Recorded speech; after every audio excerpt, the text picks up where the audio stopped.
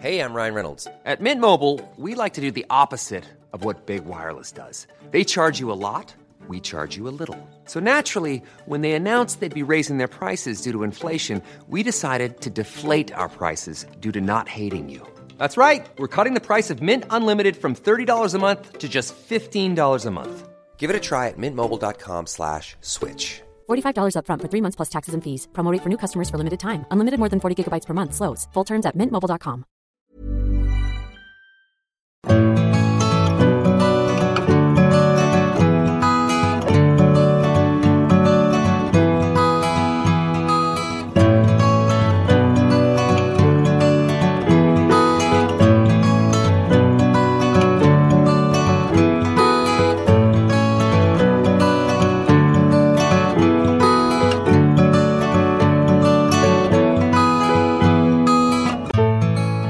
Han är arkitekten som började formge hållbara möbler i det egna företaget Norrgavel på 90-talet, när det inte var direkt hett att prata om ekologi och hållbarhet.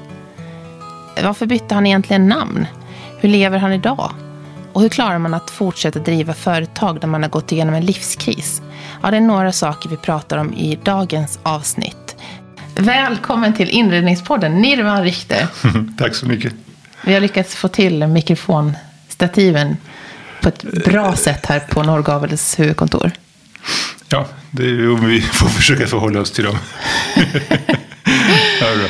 Vi sitter här på Norrgavels huvudkontor i Malmö. Och jag har fått se ditt snickeri. Ja, prototypsnickeriet då. Som är välutrustat. Det är fullt med snickerimaskiner. Människor som är ovana och kommer dit, de tror liksom att vi tillverkar möblerna där, men det gör vi ju inte. Utan det är bara prototyper, modeller som gör det snickeriet. Det var lite som att gå in i en hemlig... Alla hemligheter fanns ju där. Ja, jo, på ett sätt så är det ju så. Vi läcker inte ut sakerna innan de kommer ut till butikerna, det gör vi inte. Nej. Förra veckans gäst var Frida Ramstedt som driver Nordens största inredningsblogg. Och hon hade en stor önskegäst och det var du. Jag känner mig hedrad. Ja. Det var trevligt. Ja, och det är ju jättekul att då kunna spela in ett avsnitt här med dig. Jag tänkte börja med att säga, du jobbar ju som styrelseordförande för Norrgavel idag och formgivare.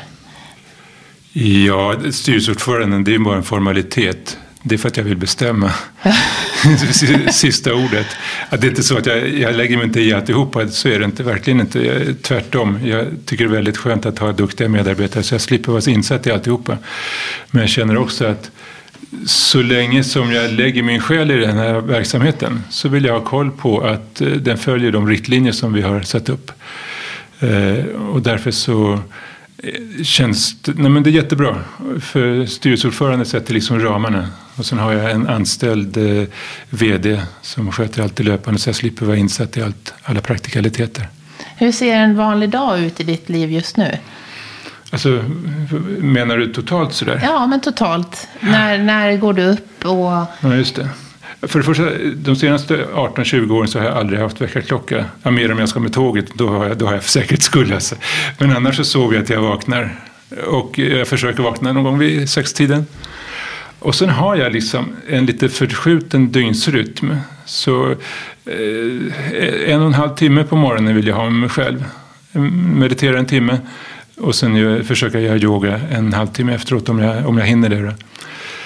Och sen äter jag frukost med min älskade i sängen. Sen 18 år varje dag. Och frukost på sängen varje dag. Ja, men det är helt underbart. Och så har vi 1 timme tillsammans. Kravlöst innan jag går till jobbet. Och så kommer jag 10:00 till jobbet. Så fikar jag med alla och sen går jag ner och jobbar hos mig. Och sen sitter jag ofta kvar när alla andra har gått. Då, så jag jobbar till 7 på kvällen. Och sen jag lever med en italienska och de vill äta middag sent så vi äter 7:30 på kvällen. Och sen har vi lite stund tillsammans och sen försöker nu få in 1 timme meditation på kvällen också. Jag har inte riktigt... Jag gillar rutiner för det ger mig en frihet. Att slippa ta ställning hela tiden och väga saker mot varandra utan att inte vara rigid för det är inget trevligt men alltså att ha inrutade mönster för det är oerhört då går det smärtfritt och då slipper jag liksom tänka på att hålla kroppen. Alltså jag går 3 kilometer till och från jobbet genom Malmös vackra parker. Och kroppen måste ha sitt och sinnet måste ha sitt och intellektet får sitt på jobbet, så det känns som en bra balans. Meditationen kom till ditt liv för en massa år sedan också. Ja, alltså det där ordet är ju svårt, för vi menar så olika saker med det. Nu i Sverige så börjar man bli mer van vid ordet och man börjar hantera det på ett sätt. För 10-20 år sedan, jag började meditera för 25 år sedan, då var det ju skrämmande för många. Liksom. Fortfarande så har jag hört så liksom, att man försöker införa... alltså meditation handlar om att gå inåt. I vår kultur och i västerlandet så lever vi hela tiden på utsidan. Och vi försöker få till oss, täcka våra behov och begär utifrån hela tiden med konsumtion och konsumtion av varor och tjänster och upplevelser och alltihopa. Och vi är ganska ovana vid att gå inåt. Det finns, alltså inom religionen och sånt där trossystem sånt där, då har man väl klart för sig att det handlar någonting om att gå inåt sådär. Men vi har liksom inga avdramatiserade tekniker för det där. Och det handlar helt enkelt om att, alltså jag tror att man kan säga så, att ett människoliv, det har en utsida och en insida. Och för mig så gäller det liksom att ta med mig så mycket som möjligt av insidan ut i vardagslivet. Och det som jag har kommit som en överraskning för mig, som jag inte lärde mig verkligen på Tekniska högskolan eller på Adolf Fredrik, eller jag har gått jättebra skolor, jätteduktiga lärare och alltihopa, helt fantastiska, och i Malmstensskolan också. Men det var ingen som lärde mig liksom att det första statement man ska göra, det är liksom att välja in eller utsidan liksom.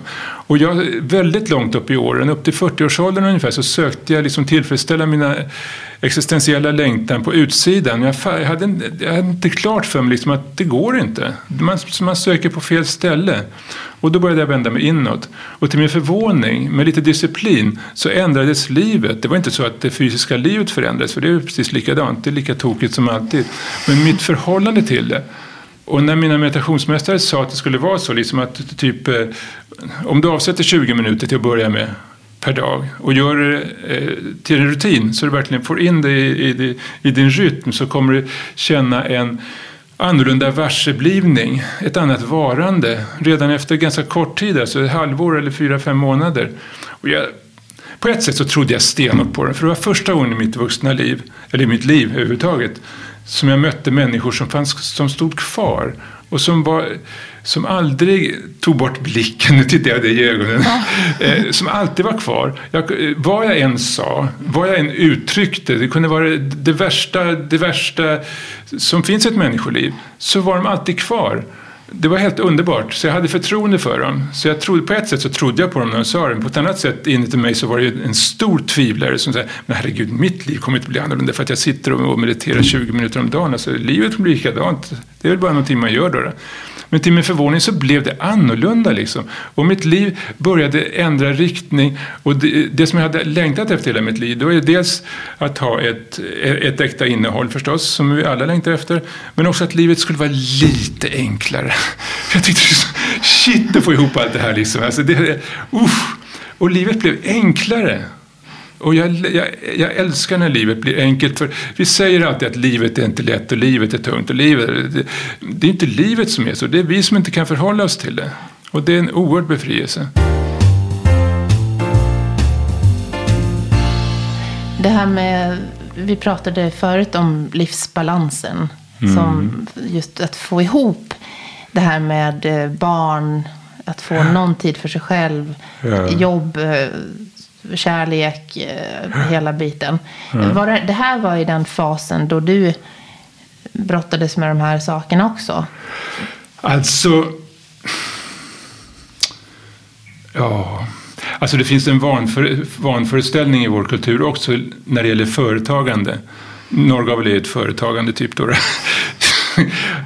Då tror man liksom att det som man är egen företagare, då säger man att företagandet det står i motsättning till att meditera då till exempel ungefär.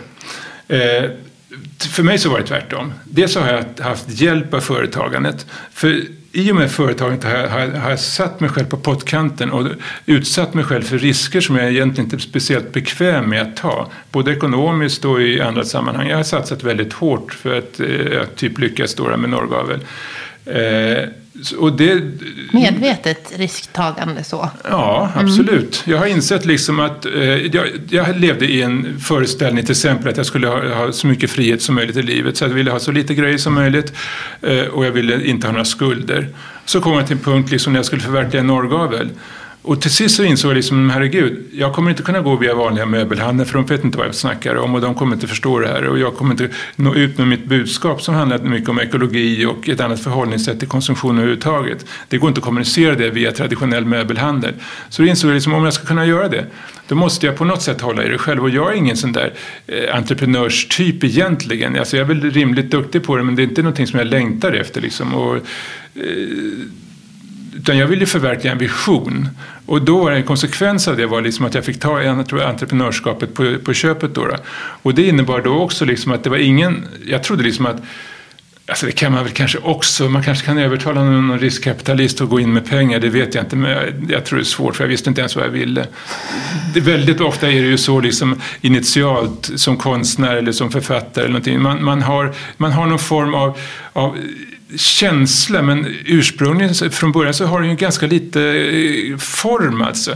Första gången jag visade möblerna 93 så kände jag liksom, det var 93 som jag bestämde mig att nu får det bära eller brista, nu måste jag satsa på det här. För fram till det så hade jag liksom försökt att försörja mig och sen utveckla min vision parallellt då. Men till sist så kom jag till en punkt liksom, nej men nu måste jag ta steget alltså. Och i mitt fall så innebar det liksom att jag förmodligen måste skuldsätta mig. Och då insåg jag liksom att jag kan inte bara satsa allt utan jag måste testa först om det här bara är en dårskap som jag bär inom mig eller om jag kan kommunicera med människor och om det är någon annan som tycker min vision eller dröm är värd. Så då bestämde jag mig för liksom att under ett halvår bara satsa helhjärtat på det här och jag anställde en Maria Månsson, en jätteduktig tjej, att ta fram prototyper åt mig. Och för att visa dem på något bra ställe. Jag ville inte ställa ut produkter utan jag ville liksom gestalta ett hem på ett annat sätt än som hem såg ut på den tiden, åtminstone för övrigt som de ser ut fortfarande. Och då kan man liksom inte visa man måste kunna gå in i det och arkitekter kanske kan läsa av skisser och sånt där, men människor kan inte det. De måste komma in och känna rummet och alltihopa, för känna färgen och materialiteten och ljuset, hur du kommer in i rummen och alltihopa. Så jag behövde ett vackert space. Och för att göra en lång historia kort så letade jag fram den vackraste lägenheten på bomässan i Karlskrona och sen tog kontakt med arkitekten som hade ritat till Kjell Forshed i Stockholm och frågade om jag fick inreda hans lägenhet. Jag hade fått en annan lägenhet först, men det var ingen snygg. Jag vill inte ha mina möbler där. Liksom. Nej, det går inte. Det måste vara en snygg ram alltså. Och det måste få en känsla som går igenom alltihopa. Och han blev jätteförvånad för han sa, ja, det är lustigt att du hör av dig nu. För precis förra veckan så var jag tvungen att permittera hon eller han som skulle ha jobbat med inredning. Så just nu så står vi utan någonting. Så nej, men det verkar spännande. Låt oss ha ett möte då. Så jag åkte upp till Stockholm och pratade med honom. Så efteråt har han berättat att han blev jätteförvånad när jag kom. För han trodde liksom att jag skulle visa bilder på mina möbler och som jag ska ställa upp, men det fanns inga möbler. Det fanns ingenting. Alltså mina visioner fanns och mina skissböcker fanns. Men det var ingenting. Och det här utställningen skulle öppna med efter mindre än ett halvår. Men han trodde väl på något sätt på mig. Han satte vissa villkor då. Liksom, du måste slutföra det och jag ville hålla det med du måste hålla mig underrättad under tiden då. Och så kanske det var någonting jag kommer inte ihåg med. Och det var helt okej för mig. Då hade jag ramarna. Så under ett halvt år så tog vi fram de nya möblerna då. Och det gjorde jag liksom för att testa då om min vision och min dröm. Dels att sätta substans i den. För en sak är att ha visioner, det kan man ha. Och de kan vara jättemycket värda alltså. Men det är inte helt säkert att man är rätt person att förverkliga de där visionerna. Så det var i första steget liksom, kan jag överhuvudtaget förverkliga? Blir det någonting kvar när det blir fysiska saker som man kan ta på av de här drömmarna? Så det var det första. Så vi tog fram en 15-tal möbler under det där halvåret. Och dagen innan det skulle öppna, då ville du inte släppa in någon, läste jag. Nej, det är ju konstigt. Alltså, då hade jag liksom gått med visionerna 10-15 år, eller egentligen ännu längre. Jag hade de här visionerna redan från tonåren, liksom att jag längtade, jag tyckte livet var fult. Jag trodde det skulle bli bättre om det blev vackert. Och sen gjorde jag min arkitektutbildning på KTH och älskade hus, liksom. Jag älskade utbildningen, det var liksom euforiskt. Men samtidigt så insåg jag liksom att det som jag vill jobba med saker som är kallade ekologiska, som vi använder det ordet nu, hållbara. Saker som ingår i naturens kretslopp och hitta en utmaning i liksom att få vår byggda miljö och vår bruksföremål, att de ska ingå i naturens kretslopp precis som allting annat gör som återkommer i livet. Och det fanns inget gehör för det i byggapparaten, speciellt inte för 30-40 år sedan när det här gällde. Utan det fanns lite utflipprat experimentbyggande i Kalifornien ungefär, och det var ingenting som jag ville satsa på. Så då kände jag liksom att finns det någonstans på den här planeten eller något litet värv som jag kan liksom jobba jättestarkt i en riktning, men slippa jobba emot och slippa övertyga människor, för det går förlorat så mycket energi och vitalitet om man ska övertyga människor. Så då bestämde jag för att gå ner i skala då och lärde mig finsnickeri då efter arkitektutbildningen, så jag kunde ett material ordentligt. Så visionen hade funnits med mig i 15-20 år. Hade verkligen längtat efter. Mina kompisar hade ju välbetalda jobb liksom, och satt på bra arkitektkontor liksom, och hade börjat sin konsumtionssätt, inte så mycket. Men jag levde knapert liksom, och konsumtionsvägrade, för jag liksom bara hatade liksom, att förstöra. Och också att saker inte höll måttet, liksom, att jag blev besviken. Liksom. Jag stod inte ut med de där besvikelserna. Så, typ konsumtionsvägrade många år. Men sen hade jag kommit till det där, liksom, att äntligen hade jag liksom modeller i alla fall på mina möbler. Det var inte färdiga möbler, men prototyper som besökarna trodde att de var färdiga. Och hade gestaltat en hel lägenhet då. En så lång process. Och så kvällarna innan som utställningen skulle öppnas så knackade det på dörren.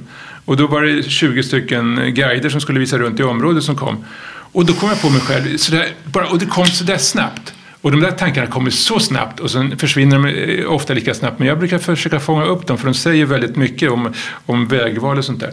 Och då insåg jag liksom att nej, men jag vill inte släppa in dem. Och tänkte, det var ju så där smart.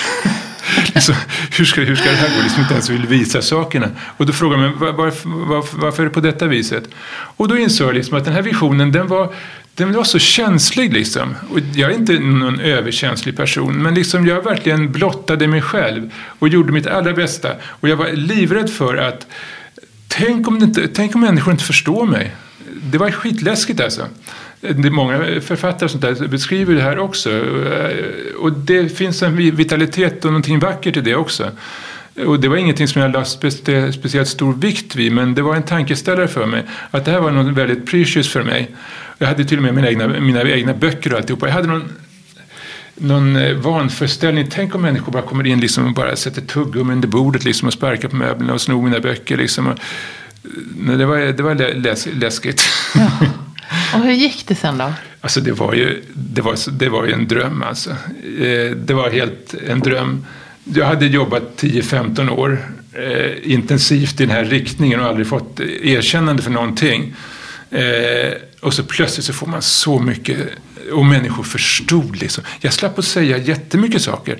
De förstod vad jag menade och de förmedlade saker som var ytterst adekvata. Och pressen skrev ju ofantligt mycket liksom, och så uppskattat, så det var helt himlastormande. Fantastiskt. Människor kom tillbaka liksom, tog med sig sina vänner och kom och bara satte sig i lägenheten. Och det som var kul, det var också att de beskrev också någonting som människor hade svårt att ta på det. För på ett sätt så var det ingenting nytt. Det kändes liksom som att det här är väl som det har sett ut i Sverige eller i skandinaviska länderna i 20-30 år under 1900-talet. Då. Och samtidigt så kändes det helt nytt. Det kändes uppdaterat på något sätt, men kvaliteterna fanns kvar av det gamla.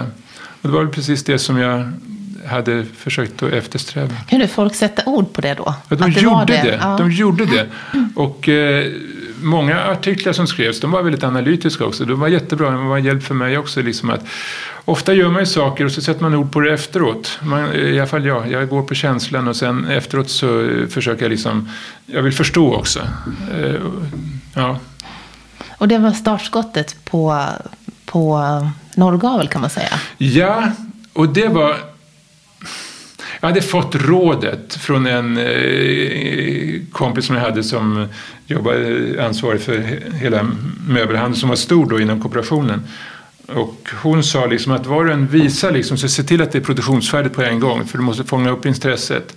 Och min svärfar sa då också det liksom du kan inte slå dig till ro nu liksom. Och samtidigt var ingenting som var klart. Vad då produktionsfärdigt? Det var ingenting. Det fanns ingenting. Vi hade ingen produktionsapparat. Vi hade knappt en affärsidé. Jag trodde liksom typ för att kunna sälja så här bra kvalitet så trodde jag liksom att det som är helt onödigt det är liksom att ha butiker. För 50% av varans pris ligger i butiksledet och det kan man ju skära bort till början med trodde jag. Så vi skulle jobba med postorder, nu kallas det e-handel alltså. Du var tidig där. Väldigt Men alltså, tidig. det var ju också så liksom, och det är ju det är samma sak, diskussioner som vi har idag med e-handeln. Det räcker inte. Och speciellt inte när man ska köpa saker som är förknippade med så mycket känsla. Alltså människor går och känner på bordsskivorna och de får alltså utan att romantisera det, jag är inte speciellt romantisk, men det är den formen av kvaliteter, man kan inte blunda för dem, alltså, för de syns inte på en bild. Utan vi har kontakt med ganska lite av vår sinnlighet i oss själva. Men vi känner saker som vi inte sätter ord på också. Och då måste man se saker i verkligheten. Så vi upptäckte ganska snabbt liksom att människor vågar inte köpa en soffa utan har suttit in ordentligt. Liksom. Och som tur var också, alltså detaljhandelsmänniskor kan bli stressade av att köpprocessen hos oss är ofta längre än de är normalt. För vi uppmuntrar inte till impulsköp. Utan jag tycker det är jätteskönt när människor kommer in och ställer frågor och går hem och tänker efter, går hem och mäter och kommer tillbaka med nya frågor och kanske nya familjemedlemmar.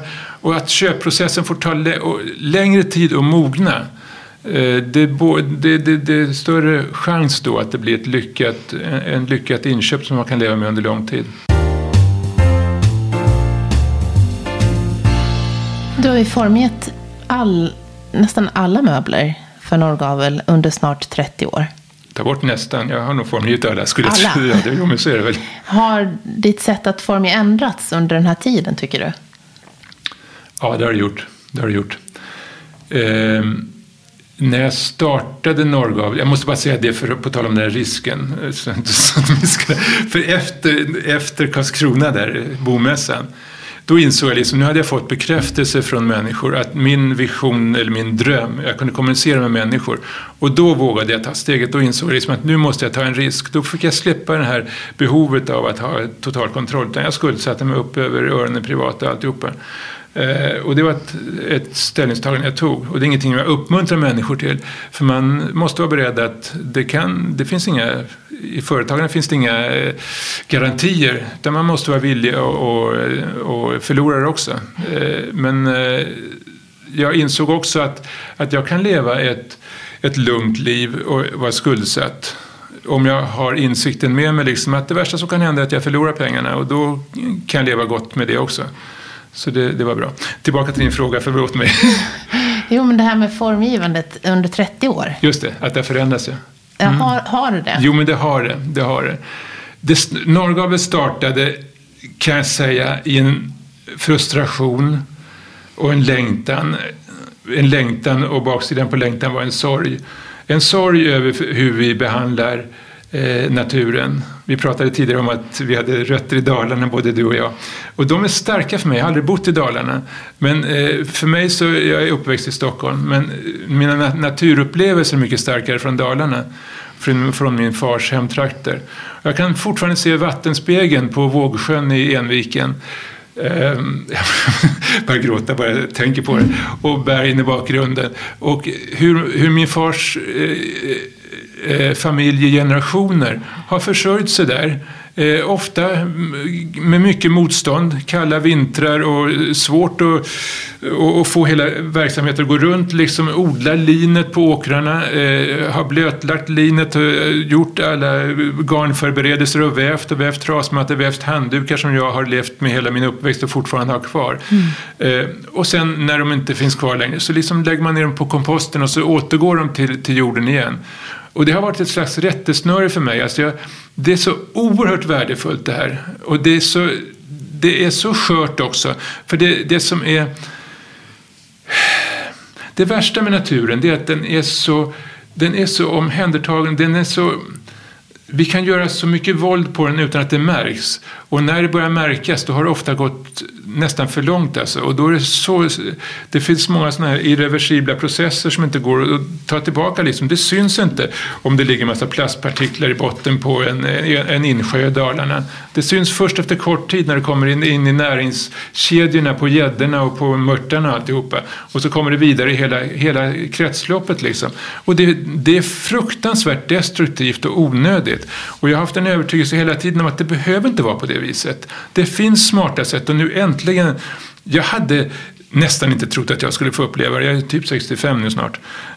Men jag är så glad liksom att det känns som att även om det är långt kvar förvisso, det är mycket ord och lite handling fortfarande, men det finns i alla fall en medvetenhet som sprids mycket mer nu och det börjar hittas lösningar. Smarta människor som vill göra gott ifrån sig och som har kapacitet i olika riktningar ägnar sina liv åt att hitta lösningar, och jag är helt övertygad om att det går att leva ett jättebra liv på den här planeten i samklang med naturen. Och då är det fullkomligt idiotiskt att vi har energislag och produktionsprocesser och förädlingsprocesser med syntetiska produkter som inte går att komma tillbaka till naturen.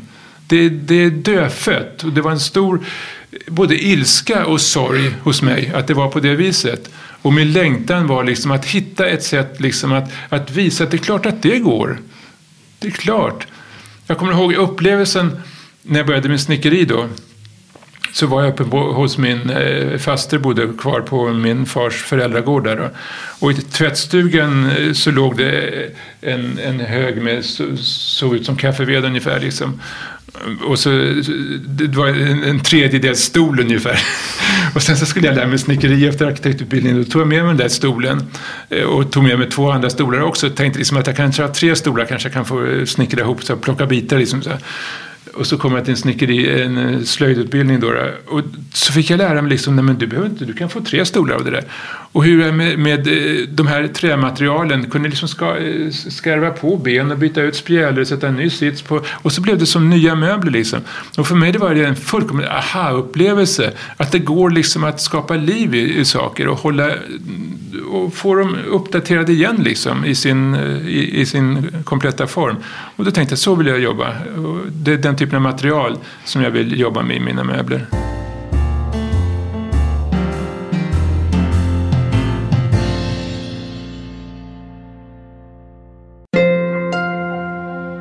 För dig som är ny lyssnare av Inredningspodden, passa på att lyssna på de andra 21 avsnitten där jag träffar personer i Skandinavien som arbetar inom inredning, design eller arkitektur. Alla har de någonting gemensamt. De brinner för det de jobbar med. Vare sig det är konst, stolar, antikviteter, styling, arkitektur eller trädgårdsdesign. Finns på iTunes, Acast, Spotify eller på inredningspodden.com.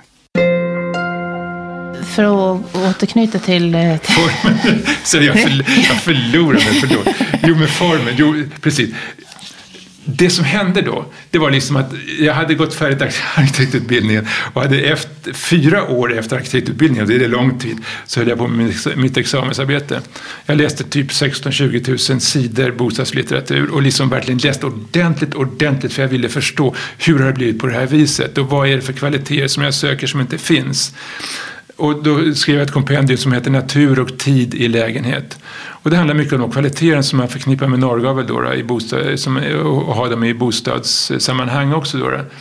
Och det som var risken med det där, det var liksom att jag hade haft någon sån här vurm för att gå tillbaka i tiden. Jag älskar vår tid och jag älskar nya utmaningar och alltihopa. Men jag kände nog att de kvaliteter som jag sökte, de fanns ju mycket i allmogens sätt att förhålla sig till form. Jag var mycket inspirerad av både Japan och shaker-möbler från Amerika också. Och det kan jag känna att det präglade, det låg i tiden lite grann också med sån här country-stil och sånt där. Och det var inte stilen i sig som var så kul, för den var lite bakåtsträvande. Men materialkvalitet, sättet att hantera material var väldigt fascinerande. Och där kan jag känna att det präglade min formgivning ganska mycket från starten i norrgavel. Jag var också negativ till funktionalismen, eller som vi säger i Sverige, eller modernismen då. som utvecklades så starkt och blev helt dominerande under 1900-talet speciellt. Den var ju oerhört fascinerande. Jag har läst jättemycket litteratur kring vad som hände de här åren kring 1920 och 1930, inte minst i Sverige naturligtvis, där det fick en sån oerhörd genomslagskraft. Och så hur det urartade då i miljonprogrammet under 65-75. Och det jag kände... Nej, det jag kände liksom var att jag förknippade den här förhållandet till naturen mycket med modernismen. Och det var ju så också, det hänger ju starkt ihop. Man hade ju inom modernismen, funktionalismen, nästan en avsmak för naturmaterial. För de kändes liksom bonniga och gammaldags och ohygieniska och... den här sensibla kontakten som vi har nu, den hade man ju liksom inte under 1900-talet, men man ville bort med allt det här Lort-Sverige och alltihopa och ha kontrollerbart, man ville ha. Ready to pop the question? The jewelers at BlueNile.com have got sparkle down to a science with beautiful lab-grown diamonds worthy of your most brilliant moments. Their lab-grown diamonds are independently graded and guaranteed identical to natural diamonds. And they're ready to ship to your door. Go to BlueNile.com and use promo code LISTEN to get $50 off your purchase of $500 or more. That's code LISTEN at BlueNile.com for $50 off. BlueNile.com, code LISTEN. There's never been a faster or easier way to start your weight loss journey than with PlushCare. PlushCare accepts most insurance plans and gives you online access to board-certified physicians who can prescribe FDA-approved weight loss medications like Wegovy and Zepbound for those who qualify. Take charge of your health and speak with a board-certified physician about a weight loss plan that's right for you. Get started today at plushcare.com/weightloss. That's plushcare.com/weightloss. plushcare.com/weightloss. Nylonskjortor som slapp strykas och lackade ytor liksom, att man plastinbakade träprodukterna. Och man ville ha underhållsfria material och trodde på att det fanns också. Det finns ju inte några sådana. Det finns gott om material som inte går att underhålla, men underhållsfria finns ju inte. Allt det där kände jag motvilja mot. Och ganska omedvetet också så fick jag någon slags motvilja mot modernismen också då. Och det var lite oklokt. Så det är väl, när du säger vad som har ändrats, det har ändrats. Att jag har bejakat modernismen för jag älskar den. Alltså den står för en slags friskhet och nykterhet som är helt underbar. En grafisk tydlighet och det är spännande att jobba med blanka ytor mot matta ytor. Liksom att få in båda de värdena. Och nu finns det också...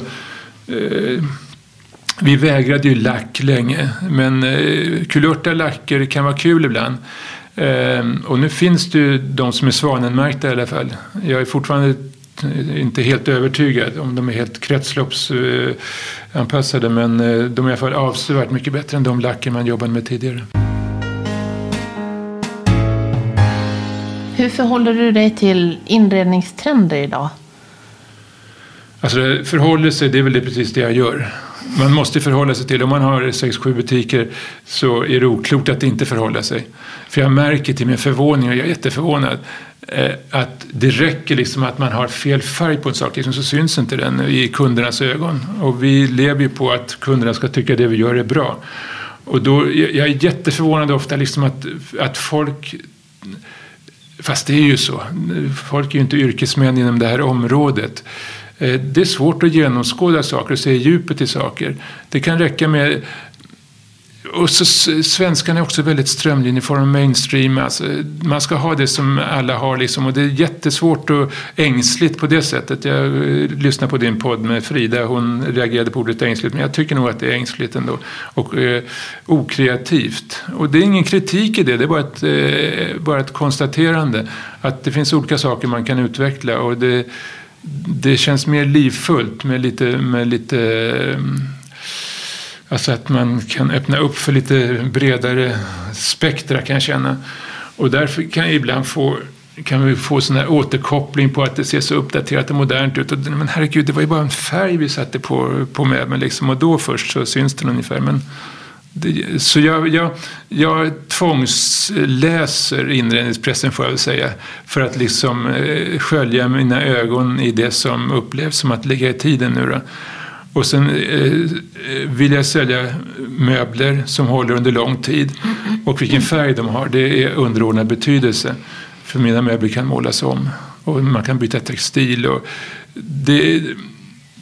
människor har ett behov av förändring också. Och det är ett bra sätt att förändra ett hem på genom att förändra ytan. Och inte, alltså att möblerna kan finnas kvar, men att man kan ändra ytan på dem bara.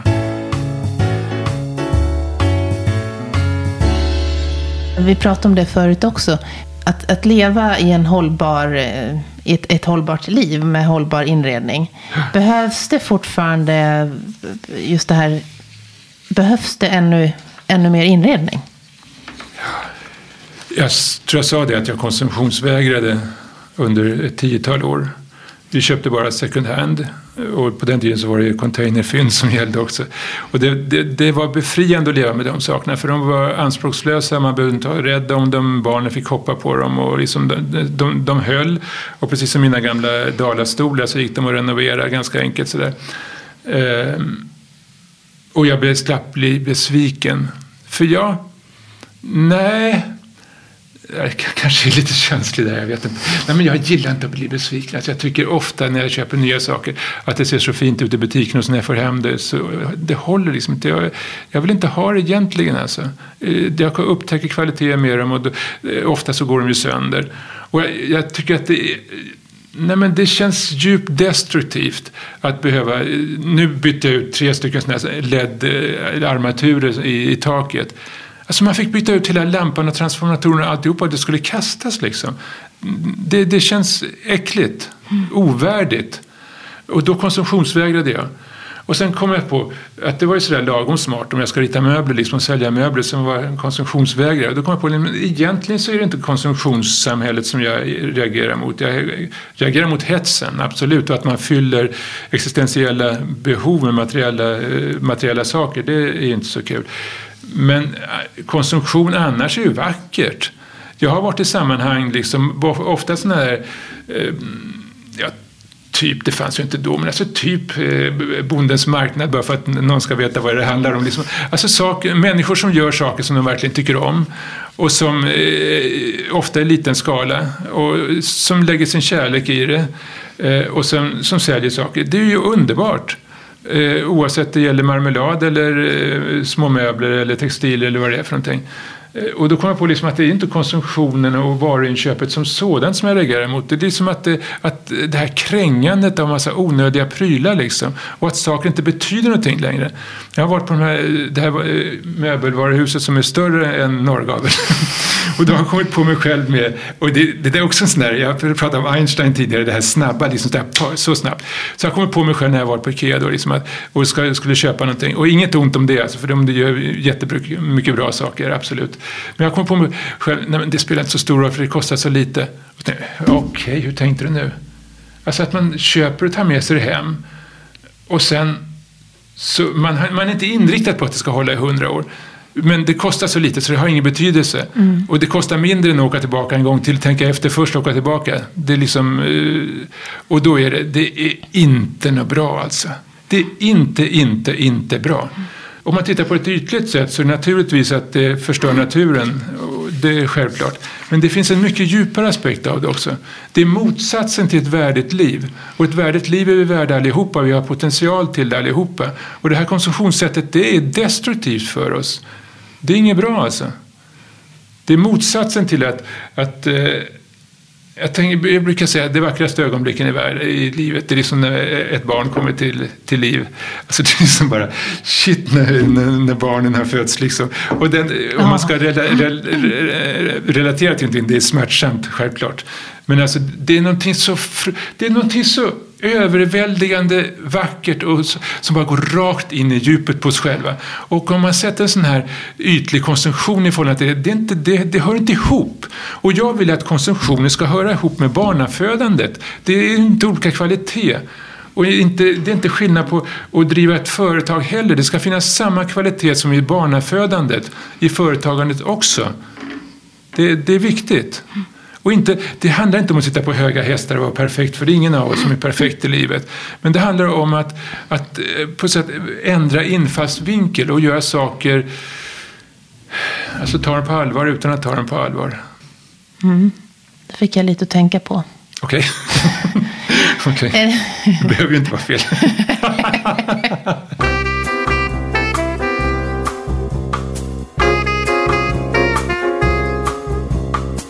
Många av oss som försöker laborera kring den här tempot i livet just nu med barn, som vi pratade om innan, livsbalansen lite grann. Vad är dina bästa råd där för att få en hållbarare livsstil? Alltså människor kan tycka att jag är pretentiös. Jag tar den risken. Alltså jag säger bara som har varit viktigt i mitt liv. Och för mig så är det helt avgörande att vända sig inåt. Om man sen kallar det meditation är en teknik. Men det är det handlar om. Att släppa hela verklighetsbilden av att allting ska komma till en utifrån. Utan att vända sig inåt och hitta sitt eget djup och sin egen inre frid. Det var det som jag längtade efter hela mitt liv. Och vägen dit är väldigt individuell och olika för oss olika människor. Jag insåg i mitt liv, jag har gått jättemycket terapi och personlig utveckling och alltihopa. Jag hade haft några stora problem och det har alltid gått bra för mig. Men jag har känt att livet har varit onödigt tungt. Och att jag har gått runt med en ryggsäck som jag har haft en känsla av att den har varit onödigt tung. Och den har varit ju också, för den blir lättare och lättare. Vad var vi? Det här råden med livsbalansen. Just det hänger ihop att vända sig inåt. Det hänger ihop. Nu, alltså, får raljera över mig själv. Att det handlar om att släppa kontrollen också. Och det här att tappa tråden är också ett sätt att släppa kontrollen. När du ställer en fråga så har jag inget färdigt svar på den. Utan jag bara går in i mig själv och sen bara säger det som kommer. För annars blir det så ointressant om man liksom bara rabblar upp någonting som... Men risken man tar där också, det är liksom att man plötsligt... Vad var det någonstans där? Så får man liksom återknyta till den. Men att vända sig inåt meditationstekniken då. Som sagt var det ingen som hade talat om det för mig. Varken mina föräldrar som jag verkligen älskar, och de gjorde så gott de kunde. Men det jag längtade efter, det kunde inte de ge mig i alla fall. Hur börjar man med det? Vi har en uppfattning i västvärlden att vi liksom ska förhålla oss till den yttre verkligheten, det är det vi kallar livspussel och alltihopa. Och det är klart vi måste göra det på ett eller annat sätt. Men vi är blinda för att det är liksom inte den yttre verkligheten vi ska ändra på. Vi kan hålla på och pussla mycket som helst med den. Alltså, saker löser sig inte på den nivån. Men genom att gå in, vända blicken inåt. Och det är inte något navelskådande jag pratar om. Utan det är helt enkelt att börja... Att få en djupare varseblivning. Dels att man blir mer närvarande. Ungefär som när man kommer ut från en operationssal och har räddat livet på sig själv ungefär. Och kommer ut utanför sjukhuset och liksom bara plötsligt ser liksom, och bara kan njuta av att träden finns där. Och att tänka att jag får gå här och jag kan gå på mina fötter. Den upplevelsen, den närvarokapaciteten då, den har vi ju för lite kontakt med. Och sen närvaronivån, att man upplever, man ser tillvaron på olika sätt beroende på vilken medvetandenivå man har. Och det har vi noll koll på i västerlandet alltså. Och genom att meditera så förflyttar man sig sitt eget varande till djupare dimensioner i sig själv. Och man ser på hela verkligheten från en djupare aspekt av sig själv. Som inte är främmande. Den känns helt bekant. Det är inte någonting som läggs på en utifrån. Utan den är helt bekant. Det är bara det att man inte är i kontakt med normalt. Och för att bli i kontakt med den och få ett enklare liv, då vänder man sig inåt. Och då får man möta ens rädslor också. Och det paradoxala i mitt liv, kanske i allas liv, men i mitt liv var det väldigt tydligt att det jag hade gjort mest motstånd mot i livet, sorgen, det var the doorway in i mitt eget djup. Och jag fattar inte det liksom. Jag har gjort motstånd mot sorgen från typ jag var 15 års åldern kanske, så har jag aldrig gråtit. fram till jag var typ, jag vet inte, 40 kanske.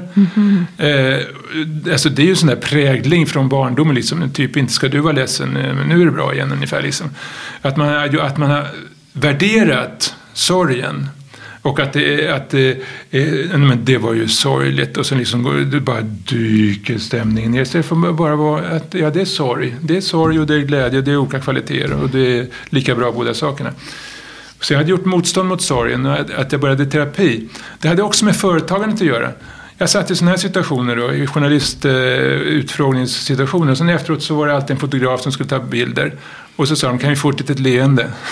Och så, jag hade så svårt att få fram ett leende. Och då insåg jag liksom, vad är det här för någonting? Allt i mitt liv är perfekt liksom. Jag har lyckats och jag har fått uppskattning för det jag gör. Jag hade 4 underbara barn, jag bodde fint. Alltså alltihopa var perfekt. Och ändå så bara kring med någon slags odefinierbar sorg. Så som tur var så träffade jag jag ville bli av med den där. Och som tur var så träffade jag en manlig terapeut väldigt snabbt. Och han bara skrattade vänskapligt åt mig. Och sa liksom, är det något mer du vill bli av med? Du vill bli av med glädjen också.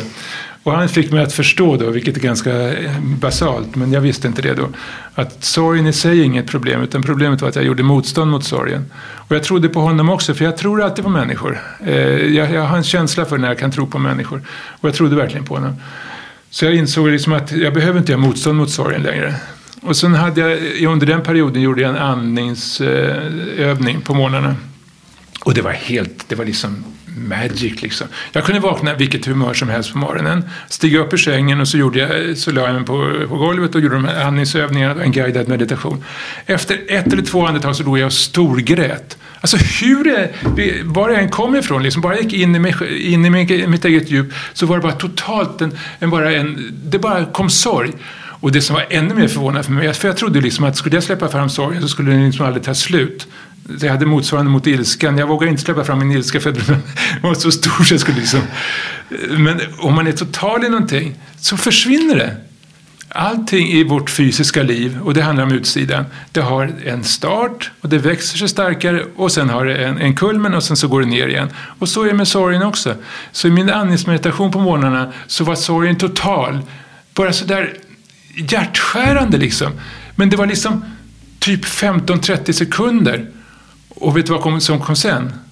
Nej. Sen kom det jag hade längtat efter hela mitt liv. Det kom bara total inre frid. Jag var totalt inne i det som jag hade längtat efter hela mitt liv.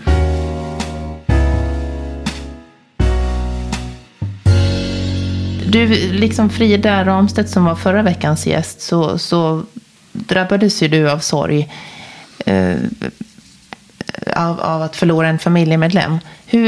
Hur hanterar man det, sorgen, och att fortfarande klara av att driva ett företag? Att fortsätta leva? Snarare det. Ja. Ja. Företagandet är underordnat. Ja. Fast i mitt fall så är det samma sak, så det spelar ingen roll. Jag skulle inte driva ett företag om jag inte klarar av att leva. Alltså det första det var ju jag hade 4 barn, eller jag vet inte om man ska säga att jag har 3 eller 4 barn, för Viktor som jag förlorade, han var 21 år. Han var på tågresa i Indien och var på väg hem. Och det var 2011 och då blev det tågurspårning så det dog 80 människor. Och jag förlorade honom där. Och då kände jag marken, om man tittar på in- och utsida, för det är 2 parallella spår i mitt liv. Det första jag kom i kontakt med, den fysiska världen, det vi normalt relaterar till, det vi kallar livspussel, och där Norrgavel finns, företagande och alltihopa. Och där även familjemedlemmar finns. Det hör till den fysiska världen. Där var det härdsmälta. Marken drogs undan fötterna, det var som ett stort svart hål och bara ramlade rakt ner i liksom. Och det fanns liksom inget mer att hämta där alltså. Jag hade insett i mitt liv, för jag hade försökt, för att ska jag säga, hur ska jag uttrycka det, för att inmuta större frihet och enkelhet i mitt liv, så måste man våga fejsa sina fastlåsningar Och identifiering med saker, det är fastlåsningar. Jag hade liksom avidentifierat mig från... Jag hade skilt mig. Och det jobbigaste med det... Jag tycker oerhört mycket om min före detta hustru fortfarande. Vi har bra kontakt fortfarande. Det jobbigaste med skilsmässan var inte skilsmässan, utan det var att släppa drömmen om det perfekta livet. Och det var också stort för mig liksom, för jag trodde inte, men herregud, jag har väl inga sådana romantiska drömmar, men shit, kan du göra på att jag har. När jag började i en meditations- och terapeututbildning i Danmark i mitten på 90-talet, och då det var parallellt med att jag startade Norrgavel då. Vänta nu, gick du en sån? Ja. Jaha. Jo, men det blev så. Jag behövde få ordning på livet för att kunna driva ett företag. Ja, det är ju smart att gå en egen, så att man blir sin egen terapeut då. Jo, men alltså det handlade ju om det. Det handlade om att möta sig själv. För jag insåg liksom att de svårigheter och sånt som jag ser, inte minst i företagandet, utmaningarna, med relation med människor och alltihopa. Alltså, de sitter naturligtvis i mig själv. Och istället för att hålla på och lägga för mycket energi i företagandet, så jobbar jag med mig själv istället, så jag skulle få ett enkelt företagande, vilket funkar. Så det var väl också ett svar på din fråga. Du får lite input från olika håll där. När jag kom till den här utbildningen i Danmark då, det var så mogna människor. Det var 1,5 års utbildning med 12 stycken intensivveckor. Och då pratar vi alltså från 7 på morgonen till 11-12 på natten i 7 dagar dygn i rad. Oj. Och mycket kopplat till meditation, men också kopplat till personlig utveckling. Man fick utmana sig själv i alla olika skeden i livet. Liksom. Börja känna sin position i kroppen, möta sin sexualitet, möta relationen till sina föräldrar, möta till sina barn naturligtvis, hur man står i förhållande till dominans och alltihopa. Och det var olika meditationsmästare som höll de där olika tillfällena då. När jag hade varit några gånger så var jag förvånad över, är de inte intresserade av människor här liksom? Det var ingen som frågade vad jag höll på med. Och jag var ju som en framgångsrik designer liksom, och det var ingen som visste det. Och så okej, nu förstår jag. Det var inte det handlade om här liksom. Så då släppte jag den biten då, liksom att identifiering med sig själv som framgångsrik yrkesperson då, det är ganska ointressant, utan att mötas på ett djupare plan då. Så den hade jag också släppt. Jag hade släppt fysiska föremål. Skilsmässan, så fysiska fastigheter och sånt där liksom får man liksom separera sig ifrån. Allt sånt där. Ett sommarställe som jag älskade liksom, som jag hade fått släppa också då. Och jag visste om att det som jag hade svårt att släppa, det var som pappa till 4 barn. Och då menar jag inte, det har ingenting med det. Det har ingenting med den fysiska aspekten. Det är klart jag har pappa till 4 barn. Det är ju det viktigaste i mitt liv. Så missförstå mig inte. Men att identifiera sig med den rollen, det är begränsande. Men jag kände att jag var för kär i den rollen, i mig själv som pappa. Och jag visste om det. Och sen hände det här med Viktor. Och då kände jag liksom att nu går inte det på det sättet. För han är inte på det sättet längre. Och jag fick möta en ännu djupare, gränslös sorg i den som var knuten till den fysiska dimensionen. Och det som jag var mest tacksam för precis efter det hade skett, det var dels att jag inte var rädd för sorgen, för jag var helt bekant med den. Och jag visste liksom att den är inte gränslös och den är vacker. Det vore hemskt att kunna förlora ett barn utan att känna sorg. Sorgen är helt underbar, den ger ett djup också. Och det andra var jag tacksam för, det var väl svar på din fråga då. Det var liksom att jag hade börjat vägen inåt i mig själv. Och att jag har en egen upplevelse av att det är skillnad på in- och utsida. Och att det är 2 parallella spår som går genom en människas liv. Och man kan relatera och identifiera sig med den yttre sidan. Men det som jag hade jobbat med i vad kan det ha varit, 10 år var det väl då, något sånt där. Det var liksom att successivt börja identifiera mig med insidan istället. Och till sist så kommer man liksom, när man suttit och mediterat liksom timme ut och timme, till dygn ut och dygn in, så kommer man liksom till dimensioner av sig själv som man inte är i kontakt med. Och till sist så hamnar man liksom bara i tomt space. Och då kan man tycka, men det är ju läskigt, men tomhet brukar vi ha som ett skällsord. Och det paradoxala är ju liksom att gå in i den tomheten. Det är det mest underbara som man kan vara med om. Och när jag förlorade Viktor så kände jag att det var härdsmälta på utsidan i det vi kallar livspussel och fysiska världen. Men på insidan, där var det ju frid. Där förändras ingenting. Det är evigheten. Där är liksom förändras ingenting. På utsidan i den fysiska världen pendlar allting mellan liv och död hela tiden. Men på insidan så är det ett bestående flöde, kallar det tomhet, eller det är det som alla religioner försöker sätta namn på som inte går att sätta namn på. Det är bortanför intellektet. Och det är oerhört vilsamt att successivt få mer och mer kontakt med den sidan. Det är så värdefullt så att människor missbrukar det där också. Om man tänker på Jesus och Muhammed och Buddha som hade extremt djup kontakt med insidan och kunde agera kärleksfullt ut mot hela sin omgivning och läka väldigt mycket sår i omgivningen under sin livstid redan. Så människor som deras lärjungar hade ju inte samma kontakt, utan de använde utsidan att definiera de här upplevelserna, och det går inte. Man kan inte gå till Buddha eller till en Jesus liksom och säga att man måste göra den resan själv. Man måste gå in i sitt eget djup. Ingen annan kan göra det åt en. Man kan inte läsa sig till det i böcker. Utan man behöver gå in i sig själv. Och när man går in i sig själv så är det inte något främmande. Det är inte något så här att man... man kommer hem.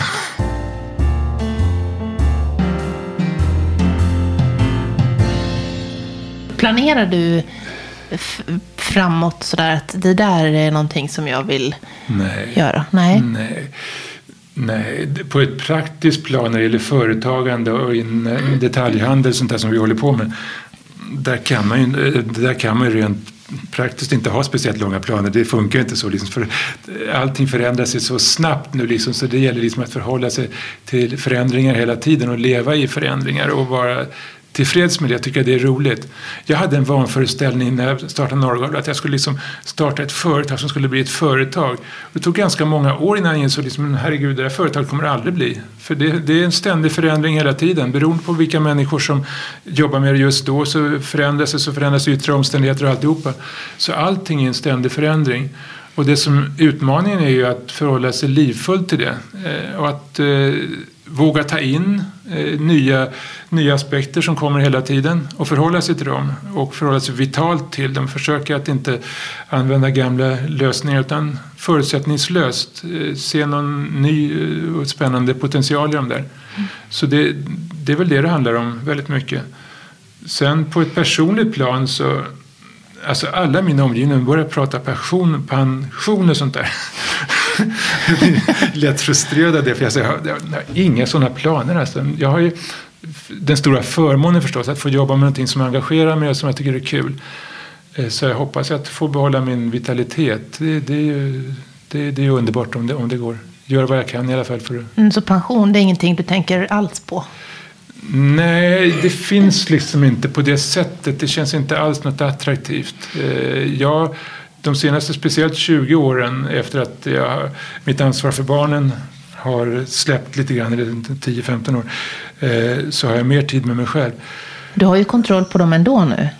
Nej, kontroll skulle jag inte säga. Nej, jag var lite ironisk där. Jag har ju underbar kontakt med dem. Vi hälsade på dem här, så de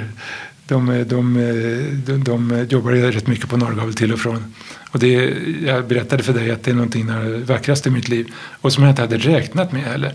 Herregud, lite cred ger jag mig själv för det också. För det handlar om att en växande människa måste ha frihet att fatta sina egna beslut. Och jag hade verkligen inte räknat med att de skulle jobba i Norrgavel. Men det gör de till och från. Och det är något av det finaste. Det är helt underbart att se vuxna människor som utvecklas i en riktning som man kanske inte hade väntat sig och som man inte alltid förstår. Men man ser dem och ser dem i odramatiska situationer. Inte i de här högstämda familjemiddagarna utan att... Och det är helt underbart. Jag är jättetacksam för det. I den här podden får man ju önska en kommande önskegäst. Är det någon person som du känner så att den där skulle jag vilja veta lite mer om? Alltså folk kommer tycka att jag är en skitstövel nu igen. Och, det är också så. När man vänder sig inåt, och det är inte speciellt... Jag är inte sämre människa än någon annan. Men jag längtar inte efter speciellt mycket längre. Och det är väldigt få. Det finns något tv-program där man får bjuda in middagsgäster. Och jag skulle vilja bjuda in Buddha, Kristus och Muhammed och kanske min farfar, för honom träffade jag aldrig. Och liksom bara hur de här visa männen, hur de kommunicerar med varandra, det hade jag längtat efter. Och när jag läser litteratur nu så läser jag litteratur som är skriven av upplysta människor som har kommit längre än vad jag har gjort i meditationen. Det längtar jag efter. Men jag längtar efter jättelite i den fysiska världen. Men jag visste att jag skulle ställa frågan.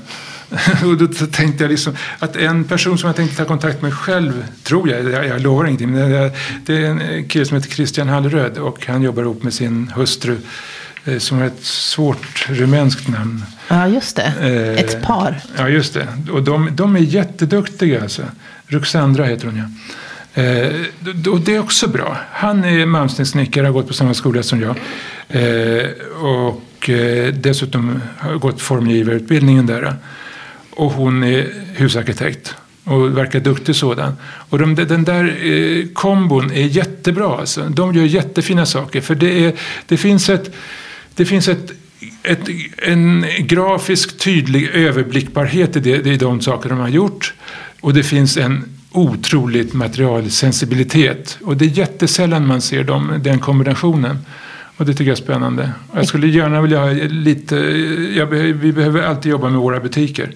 Och jag hinner inte alltihopa själv, så vi får se. Men det är spännande. Spännande. Det var också spännande, ja. Mm. Om man vill komma i kontakt med dig, hur gör man då? Man skickar ett mejl. Jag får nästan aldrig telefonsamtal, det är underbart. När jag lämnar inte ut min telefon heller.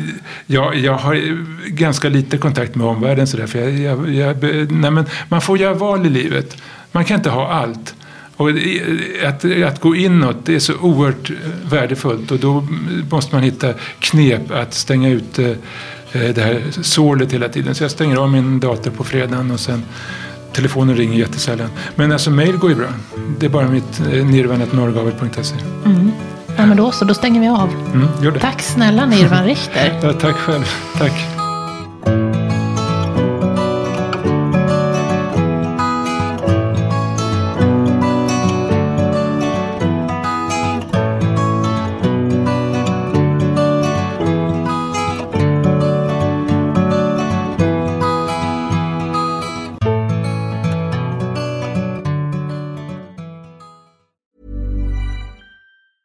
Hey, it's Paige DeSorbo from Giggly Squad. High quality fashion without the price tag. Say hello to Quince.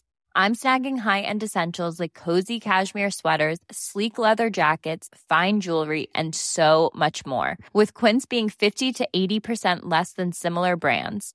And they partner with factories that prioritize safe, ethical, and responsible manufacturing. I love that. Luxury quality within reach. Go to quince.com/style to get free shipping and 365-day returns on your next order. Quince.com/style. Hey, it's Paige DeSorbo from Giggly Squad. High quality fashion without the price tag. Say hello to Quince. I'm snagging high-end essentials like cozy cashmere sweaters, sleek leather jackets, fine jewelry, and so much more. With Quince being 50 to 80% less than similar brands. And they partner with factories that prioritize safe, ethical, and responsible manufacturing. I love that. Luxury quality within reach. Go to quince.com/style to get free shipping and 365-day returns on your next order. Quince.com/style.